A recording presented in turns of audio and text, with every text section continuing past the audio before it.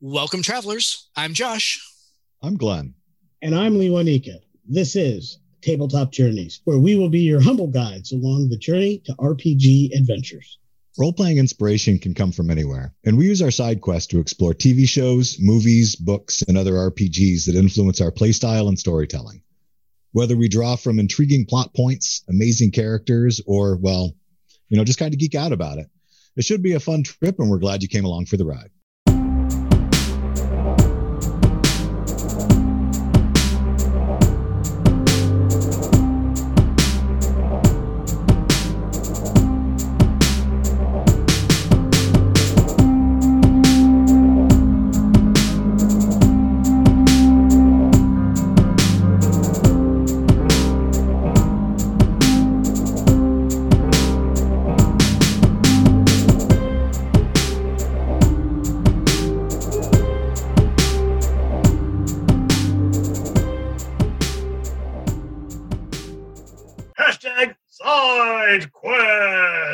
And now, a word from today's sponsor. Hey everybody, Mr. Dave here. I want to tell you all about... Oh, Mr. Dave! Mr. Dave! Hey Arnold, what can I do for you? I was just about to tell everybody all about the show. That's why I'm here. I thought of a wonderful way to do the commercial. Oh yeah? What's that? In song. It's educational. It's sensational. It's our Puppet Invitational. To join us each week for some fun. So sit back and relax. Grab some popcorn or some snacks. And get ready for the show. Sing along and get to know the sensation across the nation. It's a music-filled vacation. All your senses will be whirring and your brain cells will be stirring. It's the show you'll want to save. It's fun time with Mr. Dave. That was a great idea, Arnold. You can find Fun Time with Mr. Dave on Facebook and Instagram at Dave the Entertainer, and on YouTube by searching Mr. Dave with an exclamation mark. See you next time!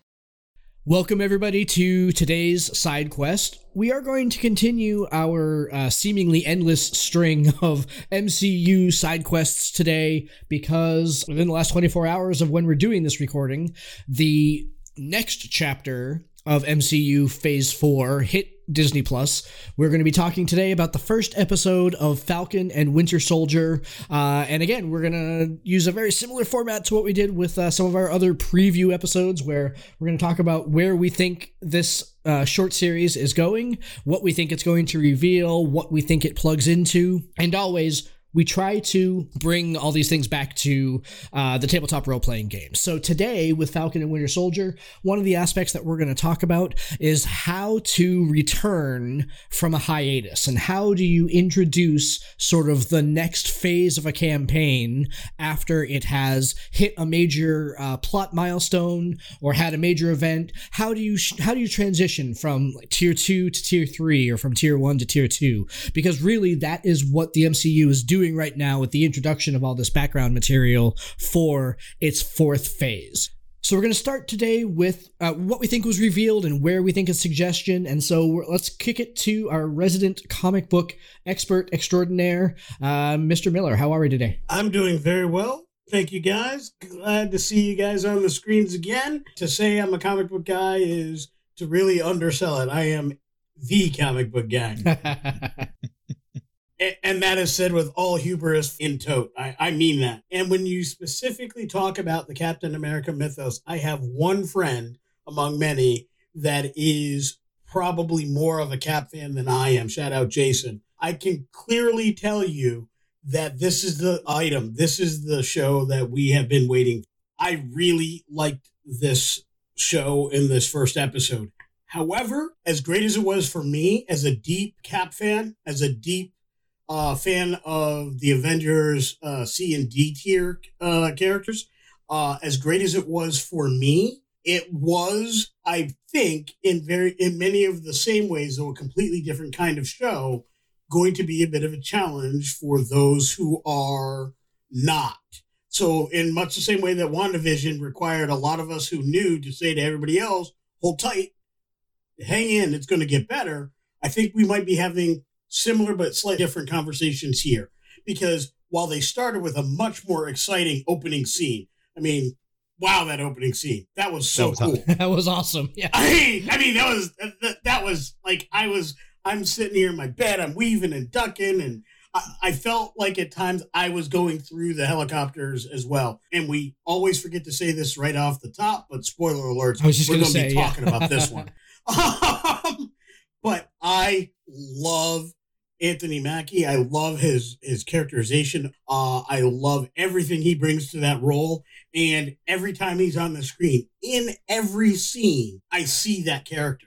I've never seen the guy fall down on the job. And I know he's been in plenty of other shows. He was in Altered Carbon, which I hear he did a great job there. Also, I didn't see that show yet. But I know him. The first role I saw him in was in this show. Or was in Captain America Winter Soldier, and I loved him. Every time I've seen him in the MCU, I've absolutely loved him. He is Falcon for me. However they originally did the character, they need to remember that Anthony Mackie is the only person who should play this role. He's that good. But again, it didn't quite carry into, wow, this was great. Not like Superman and Lois was, wow, that was a great first episode. Right. This has me fully intrigued, fully invested, but it's just shy of great.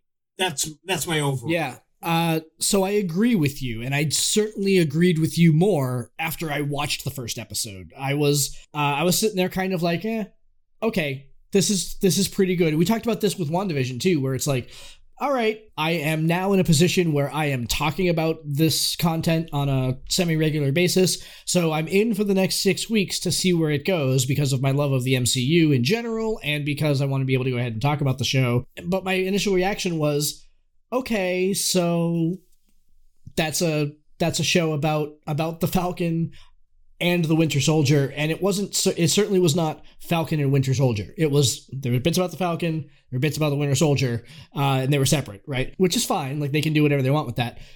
I also think that, I want to say over time, I mean, it's only been out for like 24 hours. Over the last 24 hours, though, my opinion has softened a little bit. Like, I actually feel like I'm ready for the next episode, and I kind of want to see what happened here. And I think that the MCU and Disney did a very, very smart thing by putting out WandaVision first, and then this show that's following. It's going to be a truncated format, and it's going to follow a lot of the same pattern, where it's a lot of background. It's going to ramp up the action for the first 2 or maybe 3 episodes. The big pinnacle of the series is probably going to be episode 4, and it's going to kind of ride that pinnacle for the last 2 episodes of because it's only 6 episodes. I think that had they not done that with WandaVision, with kind of this really esoteric comic book fan service episode to start, I think that I would be less welcome to see it again for Winter Soldier. But now that they primed me with WandaVision, and I'm like, okay, they're going to do an episode that's a little bit weird and doesn't make a lot of sense, but I know kind of thematically where they're going to go, I'm okay with that. Glenn, what about you?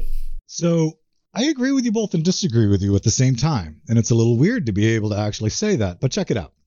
Falcon and Winter Soldier, I think, was a complete and solid episode on its own. I think it was good. It may have failed to reach the great of Superman and Lois, but Superman and Lois took 2 hours to do it. Exactly. It was a movie. Right? Yeah, it was a movie length first episode. So for what they had and the time they had, I thought they did an amazing job. I don't think that what we're watching right now is supposed to be major motion picture worthy cinema. So if that's what people are looking for, WandaVision hopefully will have started to change their mind. We're going to get wicked cool scenes. And opening Falcon and Winter Soldier with an action scene, how could you not? Because of the types of characters they are. So good, yeah. It was amazing for both of them. I mean, and Bucky's may have been a nightmare, but still, that's the Winter Soldier people know so far, the scary one. This is going to be... And he is scary. Yeah, and this is going to be another origin story of them doing exactly what I think Josh indicated. They're going to move tiers. They're going to step up from being second tier Avengers to being first tier Avengers with a team up through the course of this series. So I think what we're looking at right now is a little bit of their background about where they are and what they're struggling with. And I think that's beautiful too. And I really dig the way that MCU is going with their storytelling. As a storyteller, I love it. But around episode 4, I think that's the point where their backstories are really going to merge and they're going to team up against the atrocity that is the United States government or any government trying to traipse out and defile the memory of Captain America just to put a symbol out there, because that's a lie, not actual hope. It's just manipulation. But them joining forces and accepting the fact that they're going to step up into those shoes, after all, is what's going to happen around episode 4, I think. I was going to say, Glenn, you mentioned something that made me want to jump in and say something along these lines. There's a phrase that's used in cinema, specifically surrounding superhero and action films. It's called a tentpole. The interesting thing about a tentpole film is that the idea is that it holds up a tent. The thing that most films do is they are either tentpoles or they're not. What the MCU is now doing is they are putting out their tentpoles, but they are also building the tent. So all you have to do is look at MCU to get the entire picture. And I think that these series, much to your point, much to Josh's point, these series that we're getting right now are the tent that allows for the tentpole, right? They are the things that are filling in the middle section. So when we go to the cinema, when we get back into theaters, hopefully by the end of this year, when we can go see a movie surrounded by a couple hundred people that we don't even know and yell and scream with them like we're old friends, because that's what we're all craving, that we have something worthy of doing that. And it is easier to build that if the backstory is already known. And I know some people that are kind of, well, if you build it so the movie is less good if you don't see the show, I get that. But we're comic book fans and they're building in comic book movies. Right. The same thing happened in comic books. You had your big crossover episodes every summer for most of the late 80s and all of the 90s. That if you didn't get all the little issues that went in between, you were missing pieces and parts of the story. Which is what make comic books great. It didn't mean they weren't good. It just meant that there's a piece that you didn't get as much as the person who did watch. I recognize it for what it is. It's a way of making a film and a television product or a film and a streaming product mirror the comic books that they're based on. And I love that fact. I think that's an amazing thing. And like you said, I'm okay with this. It's not supposed to be the tentpole. This is supposed to be that filler episode. I recognize and wish they had kind of done something like they did with WandaVision, was give us the first two all in one. I think this, without having seen the second one yet, because Marvel is not throwing TTJ any advanced copies, #call your boys, we will gladly take preview copies. I have a sense that if we watched 1 and 2 together, it would feel similar to what I felt about WandaVision after watching the two shows back to it jammed into one. So the one night had the opener and the second episode all in one, that I think it would have been better. I think this could have, maybe we'll find out next week, but I think we might have been better served. I think that putting them together, though, I think what that does is it's creating that cinematic effect, right? And that's kind of what I was saying that we need to let go of with these series. And I get why we want it. It's because MCU is so epic and so amazing. But we've got to let go of that and accept the short builder episode in what it is, because it really was a good, from a storytelling point of view, from a writer's perspective, it was good storytelling from point A to point B. It covers the backstories of where they are now. You really get a feel and an actual humanization of the two characters when you look at where they are now. And it takes you through, hey, just exactly that. Where are they now? Next episode's going to build from there. So you got the Winter Soldier going through the ultimate form of PTSD, which we've brought up on this show many times. But I mean, for him, come on, it's insane trying to do penance. So you're seeing the effects on a hero of the things that they've had to do. But you're also seeing the humanization of the Falcon and the way they has to relate to his family. And that connection between like showing the real people's story, showing that the families who lost their loved ones for 5 years, let alone the ones who were gone for 5 years. So you got that dynamic. But then on top of that, adding in what it's like to deal with having somebody come back. All of that is great, epic, amazing, human storytelling. It's not Avengers yet. Let's talk about that for just a second before we kind of go on to our big major point. Do you think the Falcon's family knows that he was gone for 5 years, or is he keeping that from them? I think that was ambiguous in the episode. I'm not sure whether he told them a lie saying, hey, I was on mission for 5 years, I've been off fighting the thing, or do they know that he was actually gone? No, his they were aware he was blip. Okay. Yeah, his sister mentions the blip even at one point. Yeah, I think that was clear. What I found interesting about it, and how appropriate to the life and times we live in today, you've got a person at a bank trying to prove his worth, which is a difficult thing under great circumstances, but he was non-existent for 5 years. And yet the bank is still saying you have to prove you income for 5 years. How can I prove like a logical person thinks anybody who can prove they were blipped, whatever document the government now creates for that, shows that card and everything goes back to where they were before and the job they have now. Yeah. You would think that would be logical, but here we are on the hopefully tail end of a pandemic, and there are still people in real situations where the effects of this pandemic are putting them in the exact same spot, and they are having the exact same issues. And despite the fact that a lot has been done very recently to assist some situations, there are real situations that haven't even been touched by the relief package that just came out. And I don't want to get too political, but this show and Captain America in general is political. And I think it's very appropriate, and it's wow that they got this good about it. Because let's keep this in mind. This was filmed last year. Right. Yep. While it was filmed leading up to and into the pandemic, it certainly wasn't filled in knowing about the stuff that just happened. No stretch to see those processes taking time. So that part was easy to see. But yeah, absolutely. They nailed it. Yeah. I mean, they nailed that situation perfectly. So I agree with you, Glenn. What they did to come here, and I'm with you. We have to let go of some things to enjoy the programs we have. Further, what I loved about that scene and the scenes between him and his sister was that it shows that his sister, he can't help that he blipped for a year, but this would happen in real life if you think about it with family. She can't help it.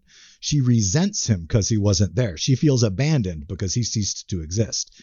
And that dynamic of their relationship, which can't go anywhere but healing in the end, I mean, that's just powerful to me. And it speaks very much to the fact that we will blame family members for things they can't do, they can't control, that just they are what they are. We'll resent our aging parents as they get older because of the toll they take on us. That's the way we are as humans. And I think that's a really, really powerful piece of the story, is going to be that development of that relationship between him and his sister. One of the greatest things that any fiction can ever do is relate difficult but critically important topics about the human experience. In an instant. And in several scenes between a man and his sister in front of some random dude who has the thumb on their future. It didn't matter that he was a superhero. It didn't matter that he helped save the frickin' universe. Think about that. He saved the universe, but there ain't no money in that. I believe Albert Bester, please forgive me, Mr. Koenig, said it best in Babylon 5. Being a hero is great, but the pay, it just sucks. So I want to go ahead and bring this into scope for one other kind of miniature topic, and then let's get into the meat of our episode today. But that is a discussion that happened on our Facebook group earlier today, where a friend of the show and a friend of all of us, Benito, commented about playing characters who suffer from mental illness or something like that, and how do you do that, and are there rule, either capital R rules or lower R rules that help you with that and everything like that. Here is an example, right, where it is totally illogical that the sister resents Anthony Mackie's character because he had no control about whether or not he went or not, and yet the reality is she resents him, right? Right. Here are two people that are trying to go ahead and plan their future and make their future happen. And the loan administrator at the bank is just doing his job and needs to go ahead, and he needs to worry about his number one. As much as they're concerned about their number one, he has to worry about his own number one also. So I think that here's another frame of reference that you can say, here are some things that you can work into your character as a role-playing point of view that add the sort of depth, the human depth to a character and make that character more real. Let's move on for right now, though, to go ahead and kind of get into the meat and potatoes of this episode. And the first thing that I wanted to go ahead and talk about was how the plot was laid out and where we think the plot is going to go. So, Glenn, you mentioned this earlier, that there was definitely one enemy sort of revealed, and that was the government tromping out the new Captain America, who Falcon definitely views as a fake Captain America, I would say, based on his reaction. So that was definitely one enemy, and all that was done over the almost backdrop of a terrorist organization, the LAF, who is beginning to rise its head and clearly has, I suspect mutant powers, but let's see where we think that this is going. Who do we think is going to be the real enemy that this show is going to be tackling with? Or do we think that it's both? And where do we think either of these two elements or a third element that I'm missing is introduced, and what's going to factor into this show? Looking at the plot, I mean, you've got two different guys whose person in common in MCU is Cap, obviously, right? So how are they going to be presented with enemies? I think it's going to go, as opposed to mutant powers for the strength, because you had mentioned that. I think it's going to go the super soldier route, because that's what Cap did. Could be wrong, because again, we've talked about the X-Men and the fact that they're in the same universe. Mutants would be a cool thing to bring in. But in the end, I think it's going to be both. I think that it's going to wind up being that the terrorist organization really becomes a threat, and America's new Cap is not going to be able to handle himself. My prediction, because we're talking about where we think it's going to go, I'm going to make a prediction. I think he's going to get in over his head. Falcon and Winter Soldier are going to show up and save his ass, but the government's going to spin it like the part that went wrong was their fault. Yep. I think that makes sense to me. There are elements, I think, of what you said that were absolutely correct, and there are elements that I think will probably be slightly off. Now, the reason I said there's a cheat code is because I read some of the not dailies, but I read some of the information leading up. I know for a fact Baron Zemo is going to make a return during the course of this show, and he's supposed to be slotted as the big bad. So, unfortunately, I knew that going in, and we haven't seen him yet or how he connects, but he will likely be the person setting these wheels in motion. Baron Zemo being Helmut Zemo from Captain America Civil War. We did see him. He was one of the names on Bucky's list. Was H. Zemo. So we did see him there. And so there is certainly the seed planted for that.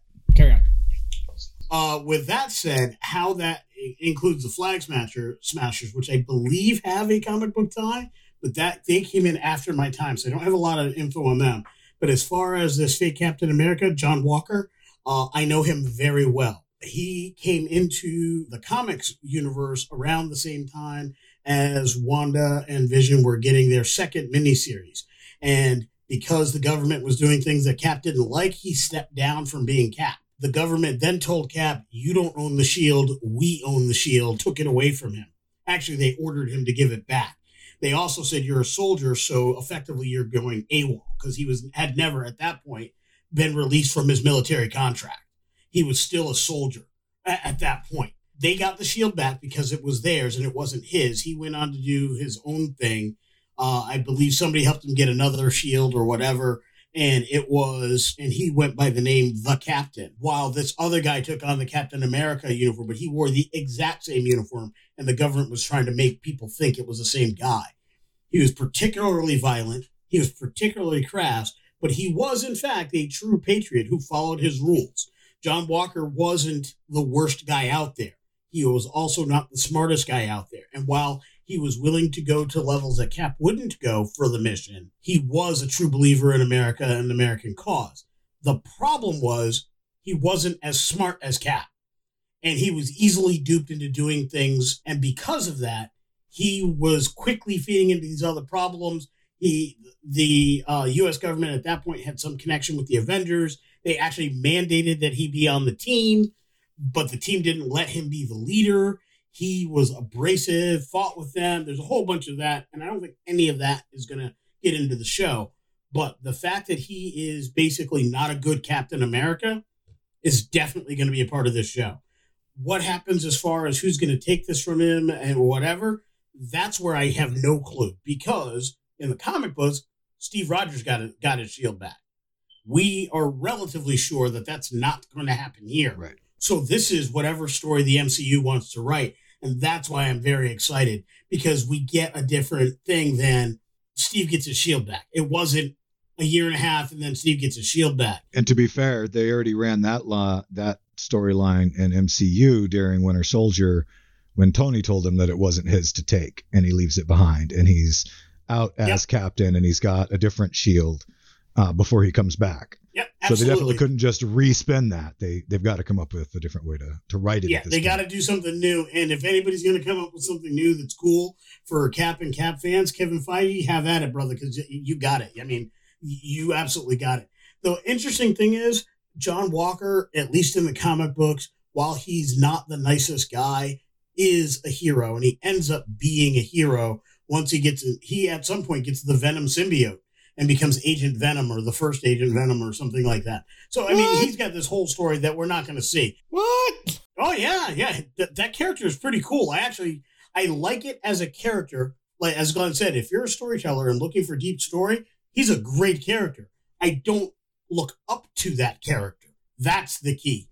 He's just a good antagonist who's not a true enemy. And I think that's an interesting take, and I want to see how they choose to go with this. They could make him be the true sycophant. They could make him be the true villain. I hope they kind of go that way and show some nuance, but we'll see. Wow. Okay. I mean, that's some crazy in what you just said there, my friend. I threw a lot on you. Yeah, my theory was small. Yeah. And his theory which is why I not. went last. I said I was going last for a reason. That's cool. Wow. Clarify a couple of things that you said in there. First of all, do we actually buy the MCU saying that Chris Evans and Captain America don't come back? Can we trust them? I think so. I think so, and I think so because Chris Evans thinks so. Right. Yep. He has said so repeatedly. Look, I'm not going to lie. Actors are actors. If you put enough zeros, they will make a cameo. Right. But he's made it pretty clear he does not wish to be the leader of a franchise. Robert Downey Jr. has made it clear he does not wish to be the leader of a franchise. And they're not going to recast either of those two roles unless they end up rebooting the MCU. And there doesn't appear to be any plan to do that. It looks to me like they're going to do what I wish comic books had done when they did their resets in the mid-'80s, which is let it run, let older characters get old, let new characters take over, and grow stories from then forward. Right. If you want to do a flashback show or reprint some other stuff or do an old story from a different perspective, do that. If you want to do a new story about the older characters but have it be, hey, we just found this out about what happened at this time, do that. But let the stories mature. Let the characters grow. Let the things they do and the stories that are written have lasting impact. And what I think I'm seeing is a roadmap for a universe to ever expand, ever grow, and never have to reboot. And I like that thought. I may be wrong. Hollywood's Hollywood, right? Right. No kidding. 20 years from now, they could say, F that guy. Reboot this mother. But I would much rather see the child or protege of Monica Rambeau take on a new role. Because by that point, she'd be 20 years older, right? Right. And like, if people only do 4 movies, they do 4 movies and then move on. There's enough heroes in the Marvel universe, and there's enough story, and these guys are good enough at writing story that they can take characters in new directions. They can go, they have already grown beyond what the comic books did. And I think, to a large extent, better. There are a few stories here or there that I think were better in the comic books, but the reality is, as a whole, MCU did it better than the comic books, at least if you go from about 1995 on. And so I would prefer them to just keep growing this without ever doing a reboot. I agree. That could be just epic. me. Just a constantly evolving, ever-changing universe where as the old guard ages out, new heroes take up the mantle. That could be epically cool. And hey, maybe they will go that way. I mean, everything MCU has done since they started has been innovative, out of the box, and revolutionary for the cinematic industry. Now moving into the television industry. I mean, hey, it could become just one big giant multiverse. So I think that that's a fantastic segue to kind of the next big piece of this episode that I wanted to go ahead and talk about. And it is how one moves from campaign to campaign or from tier to tier, and sort of how this show did that in its first episode. Now, Lewanika, you and I have had experiences at the table before where we have played multiple campaigns in a row that take place in the same universe, that feature the same people, but we're playing different characters, either like the children of the people that we were playing the campaign before, or something like that, or something along those lines. And so there was continuity from campaign to campaign, and I think that the kind of continuity that we had kind of in that scope can definitely be applied to tier to tier, because we talk a lot about how, you know, when you're playing in a campaign with players, by the end of tier 1 there should be some sort of climax or some sort of big event that sort of sets them that gives them some finality on some of the pieces that you've been working on, and sort of pushes them into the next tier, right? And so how I've got some notes here about how Falcon and Winter Soldier did that, and I think that there are a couple smart things that they did. For one, they really spent time reestablishing the people that we already knew from Phase 3 and from earlier movies in the Avengers MCU universe, right? Spent some time establishing those characters. And they spent time introducing us to new, for lack of a better term, NPCs, and what their relation is to the people that we already understood, right? So we met Falcon's sister. We met Bucky's therapist. We met the elderly gentleman that Bucky has lunch with every time. We met the bartender who he goes on a date with. All these sorts of things, right? We met the assistants that help Falcon when he's on his mission, who are on the entire unit that he works with. All those sorts of things. So we met all those new NPCs that we hadn't seen before, but are supporting characters for the people that we already knew. So that was thing 1. And then as well, you left out Rhodey. But we already met Rhodey. We already know Rhodey. Yeah, but we got to see him again. He was there for a very specific purpose, but I'll get to that. Okay. Yeah, but we don't know what that very specific purpose is. And so why... okay, well, I'm going to go ahead and throw this back to support the point that you talked about earlier. I have no idea why the Rhodey was there. Like, I didn't... He was there for 5 minutes when Cap put his shield in the box, and whatever. And then he left. I don't know why Rhodey was there. As far as I know, it was a cameo. I don't care. Whatever. Not my bag. Set up Armor Wars. See, I thought it was a brothers moment. You know, they're the two proteges of the fallen heroes. I think that is also it, because you were looking at Iron Man's protege and Captain America's Cap's protege, and they were bonding in that moment. Which is foreshadowing the concept of Rhodey's character moving up as well. Exactly. But you also have a situation where Rhodey's trying to tell him, look, man, you should step up. He didn't go so far as to tell him to, but that was clearly where he was trying to lead him. That's fair. All right. But Rhodey also had already been through the concept of these kinds of powers in the hands of the government ends up not good, lest we forget one of my least favorite MCU films, but what clearly is being called to mind here, Iron Man 3. The government gets hold of Tony's tech, and what do? You know, and so Rhodey he's not Tony. He won't tell somebody what to do. Rhodey is a counselor and lets people make their own mistakes. I thought it was a brilliant way of reminding us of that fact. It's a bit deeper, and you have to think about it as a storyteller, but that's what I got out of those two scenes. All right, so fair. Then so not only did we kind of highlight who the stars of Falcon and Winter Soldier were going to be, but some of the NPCs that we knew from previous things, we established them as still being supportive and being supportive of the new stars and everything like that. So, all right, fair enough. I will grant you that one. I care more about Rhodey now after that 30 seconds than I did 5 minutes ago. Fair, okay? So that's thing 1 that they did. Glad I could help. That's thing 1, is that they established new characters who still support, and they reestablished old characters who were there before, and really highlighted who the people stepping up from one level to the next level were going to be, namely Falcon and Winter Soldier.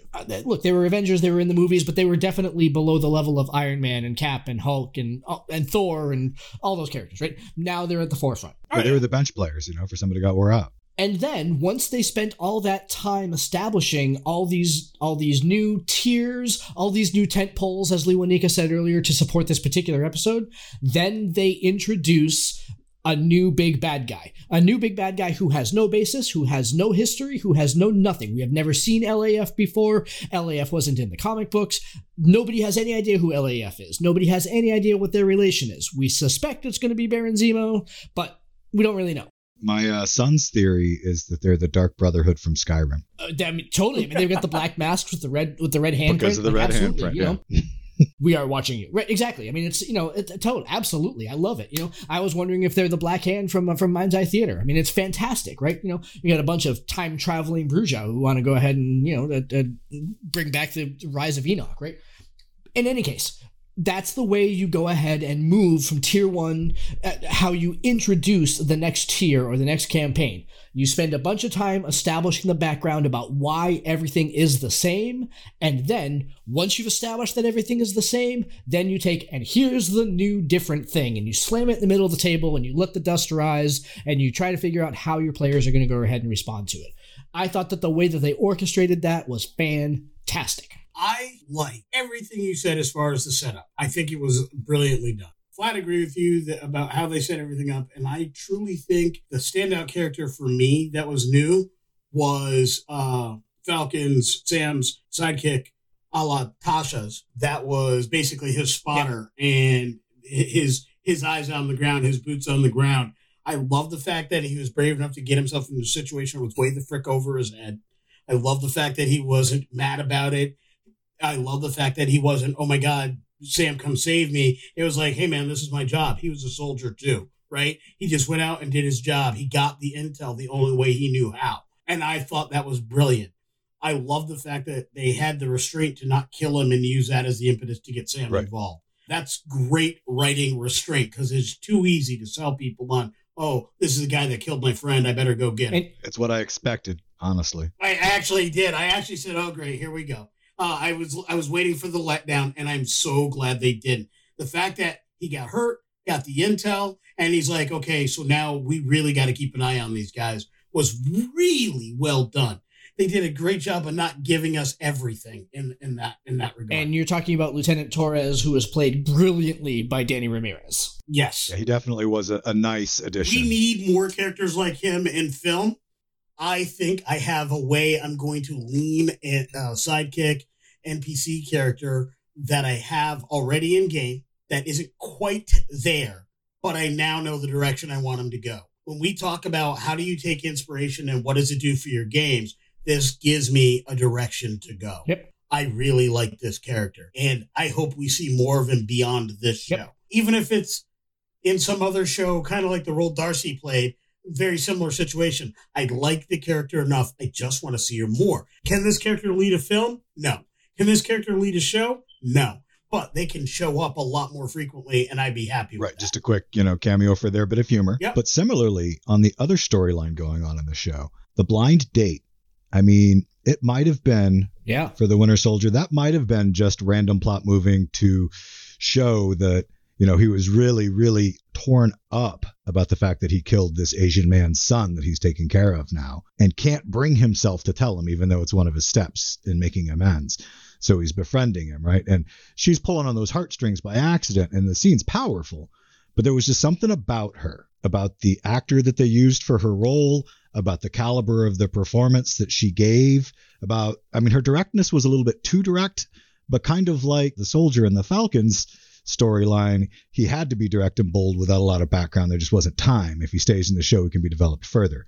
I'm curious to see if she's going to be an ongoing facet of the Winter Soldier's healing, of Bucky Barnes's learning to forgive himself. I have no foreknowledge, and I think it's a character I've not heard before. If it is a character I know of, they haven't revealed why I should know her yet. But I will say this, and it's extremely meta. In movies, people don't get multi-scene speaking lines for nothing. True. That's just a fact. They don't do it. Now, if you're reading a Tom Clancy novel, yes. If you're reading a Stephen King novel, yes. Any of these novelists that write very long, 1,500-page books, George R.R. Martin, there will be people who get multi-scene speaking roles that their story doesn't amount to anything until somebody questions the author in some reading seminar a year or two later, and he says, oh, they have this huge backstory, blah, blah, blah, blah, blah, but it never really amounts to much in the story. Because for a writer, you have to do all of the visuals with description, so you have to flesh out, even if it's just the rough basics of your NPCs and your background characters.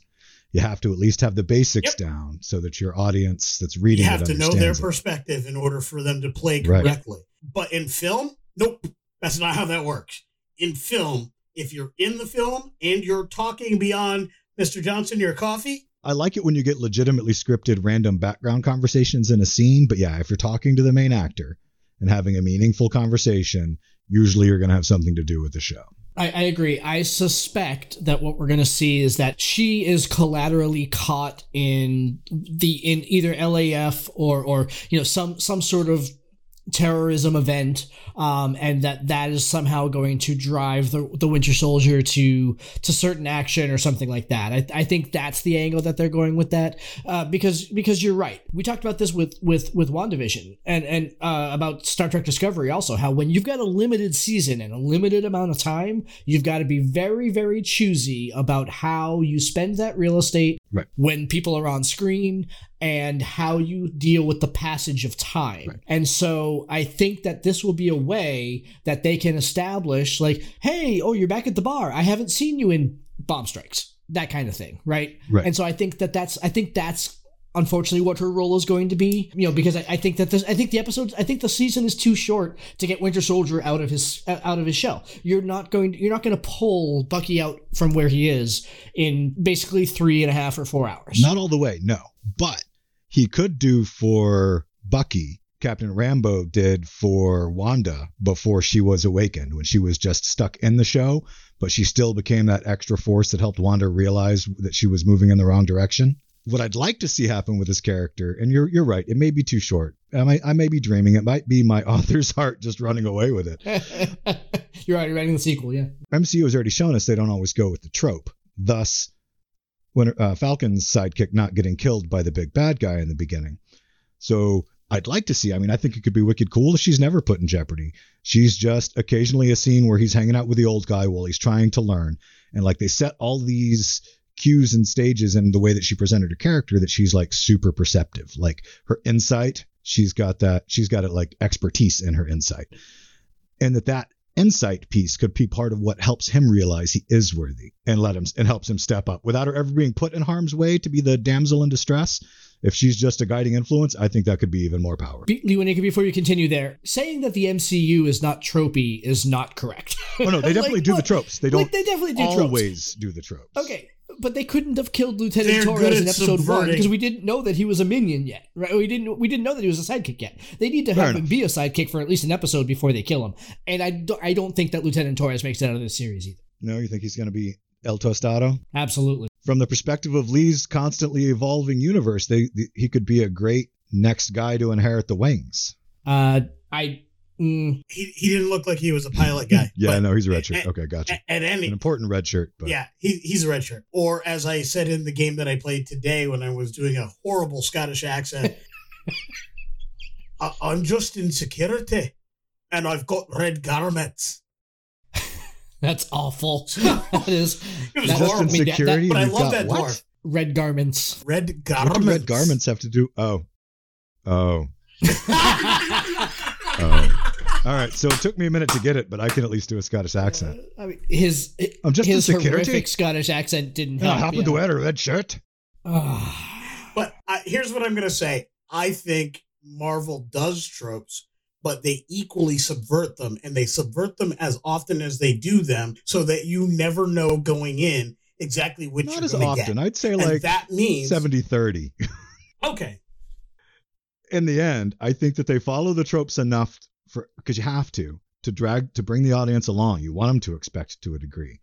And they subvert the tropes the exact right amount of times to keep you guessing. And that is great storytelling. All right.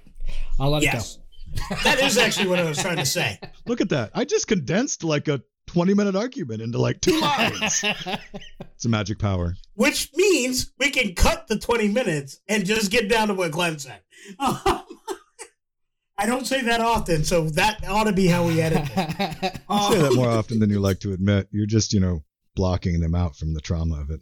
All right. So what else do we think they did to establish that this is a new chapter or a new tier? We talked about how they set up the structure of support and how they introduced kind of the next wave of bad guy. What are some other things that they did to go ahead and set up that a page had turned, a new chapter was upon us, and that the characters had leveled into a new tier? Second series in a row, they mentioned the blip and the repercussions of the blip. Third, if you count the Spider-Man Far From Far From Home. I think that's a very critical thing that we're going to start seeing. I think as long as through Phase 4, film and TV, and streaming, we see repercussions of the blip, it will come across as this was epic. This was important. We are going to see the pain that they could not show us within the scope of 2 films. Humanizing the story of what the populace is going through, too. I think the concept, I think Far From Home did it well when people just appeared, but I think the Rambeau episode in WandaVision did it fabulously when they just show people showing up in a hospital because everybody came back where they were. Could you imagine people coming back in the street when a car was bearing down on them? Maybe somebody was skydiving. Yeah. Oh my goodness. What happens if somebody was in the International Space Station? Or the pilot in the plane that got blipped out of existence 5 years ago and now all of a sudden reappears 35,000 feet above the ground. That's a bad day right there. He's going to have a bad day. His re-blipping didn't last for long. It was terrifying. But I think that's going to be an ongoing thing, absolutely. And further, I want to point out that in both, the person who was blipped was discriminated against for having been gone. The people that were still here resented them. And then in Winter Soldier, we were also introduced to the concept of an organization, which is the new big bad, or that they showed anyway. They are upset that the blips came back and they want a world that was the way that it was to a degree. I didn't fully understand their motivation and how that related when Lieutenant Torres explained it. But clearly, whichever side of the blip you were on, there's a line drawn in the sand. And we're going to see repercussions and misgivings on both sides as we continue through the Marvel MCU. It's the whole Thanos is right group, right? If you read Reddit, you find there's a whole subreddit about Thanos was right. So, or even if he wasn't right, can you imagine having let go, put it away, mourned, moved on in the space of 2 years, say, lived 3 more years of your life, and then have 4 loved ones suddenly pop back into your life? How overwhelming that could be. I mean, how much chaos it could be. That happened with Ant-Man. Yeah. How his daughter grew up, but how about the couple that just got married was on their honeymoon? And she's married to somebody else, like poor Tom Hanks coming back from the island in Castaway.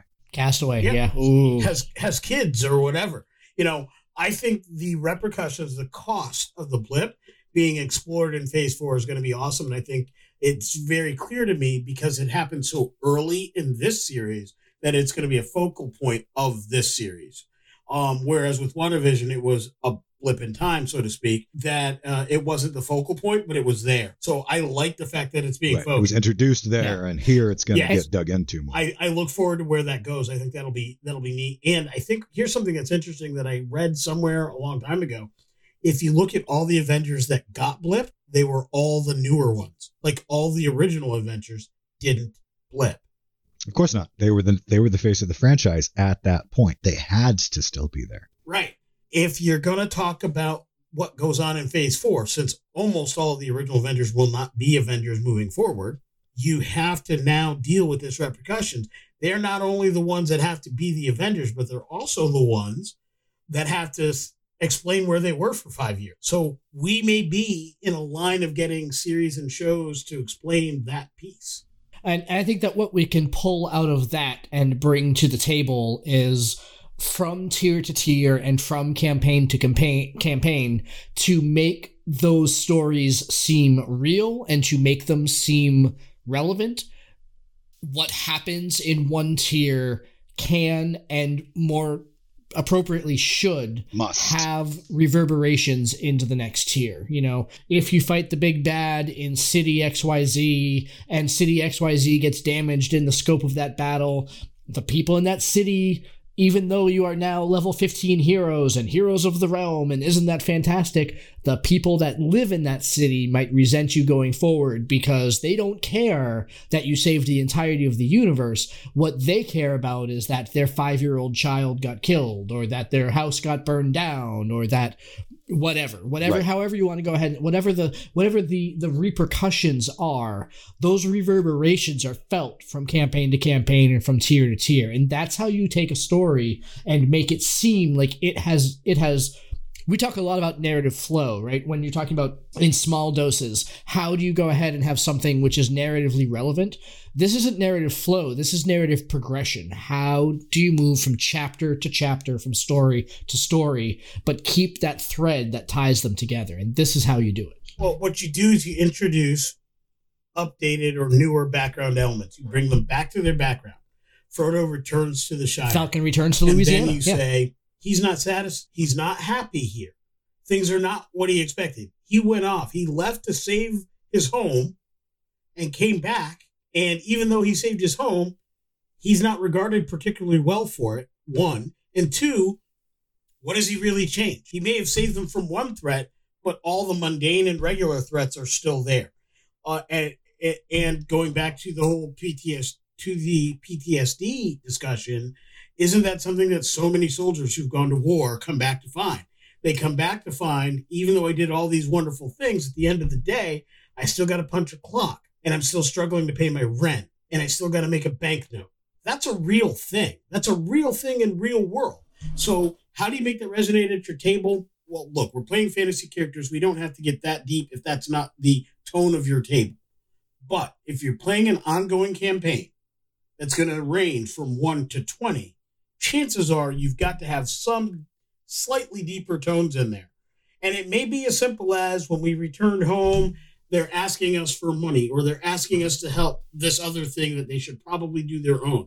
You got to have some conflict when they return home. It shouldn't just be easy, free room and board and go. There's got to be something or someone back in the home front that's creating some turmoil or conflict from them that either causes them to go back out into the world to handle it, or give them a moment to stay and handle it here. It's got to be something that they as a person have to reason through, talk through. Magic isn't going to help them. Bardic inspiration isn't going to help them. Being strong enough to lift a couple ox isn't going to help them. If it's, I got to sell more crops, even a druid can only help so much. Those are the kinds of things they make for great transitional episodes, sessions between tiers. All right. So, wow, this was a really fabulous conversation. I will admit freely at this moment that after watching episode 1, I was talking with you two and said, guys, I don't know how we're gonna do this. Like that episode didn't have very much. Yeah, I saw that chat. How are we going to fill an hour of conversation about that? I sit here in my comfortable computer chair, my poor pupper snoring in the background happily, drugged out. I sit corrected because wow, I think that there is more here than I thought, and I think that this was a fabulous discussion. Let's go around for some last thoughts. Glenn, is there anything that you want to add? I just want to kind of reiterate what you just said. I wasn't part of that discussion about there's not going to be a whole lot, but I went into the episode this morning because you two watched it last night thinking, okay, well, let's see what we got. But then I was really impressed and I really enjoyed it. And I think that one of the biggest takeaways that I would have for our listeners out there is kind of what we were saying. We've all been saying it as we go. You got to break your mindset of expecting cinematographic entertainment in a television show. These are going to be building shows. They're going to be backgrounding shows. They're going to give us great depth of character and awesome storytelling, but it's not going to be the level of Thanos. So just accept that. Take a deep breath. Step back a little bit. Sit on your couch and watch the show for the characters that are there and the story that is there, because it is a good story. I'm going to mirror what Josh and Glenn have said, and I'm going to add this. When you're watching a streaming show, some of the things you don't expect to see are cinematographic visuals, right? So we're getting that. We're getting movie quality visuals. The action sequences are action. These actors are movie actors, and we are getting movie quality scenes from professionals who are epics in their craft. Just very good, strong, extremely good.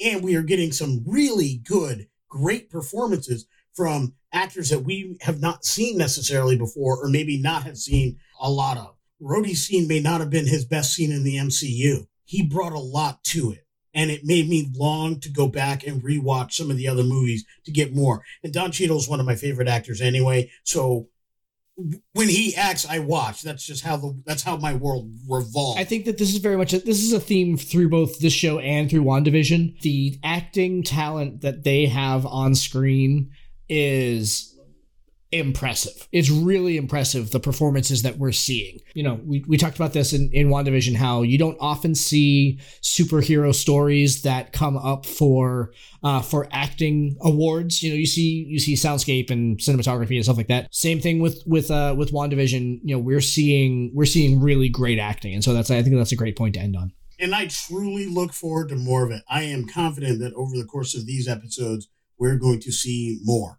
And I can't wait. I am very invested. I will say that going into what Josh started with, the fact is that this show is a great show for talking about what you can use to bring to your table. We talked about a way to play sidekicks. We talked about ways to subvert tropes.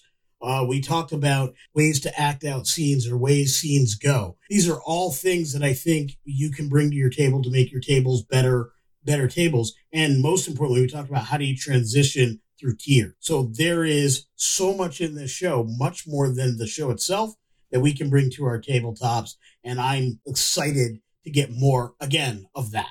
I'm really looking forward to the conversation that we're going to have in 5 or 6 weeks about how this season went and kind of where it wound up. Yeah, the closing of WandaVision episode was pretty strong. That was a lot of fun. So this one should be hopefully on par. We had a lot of fun with that.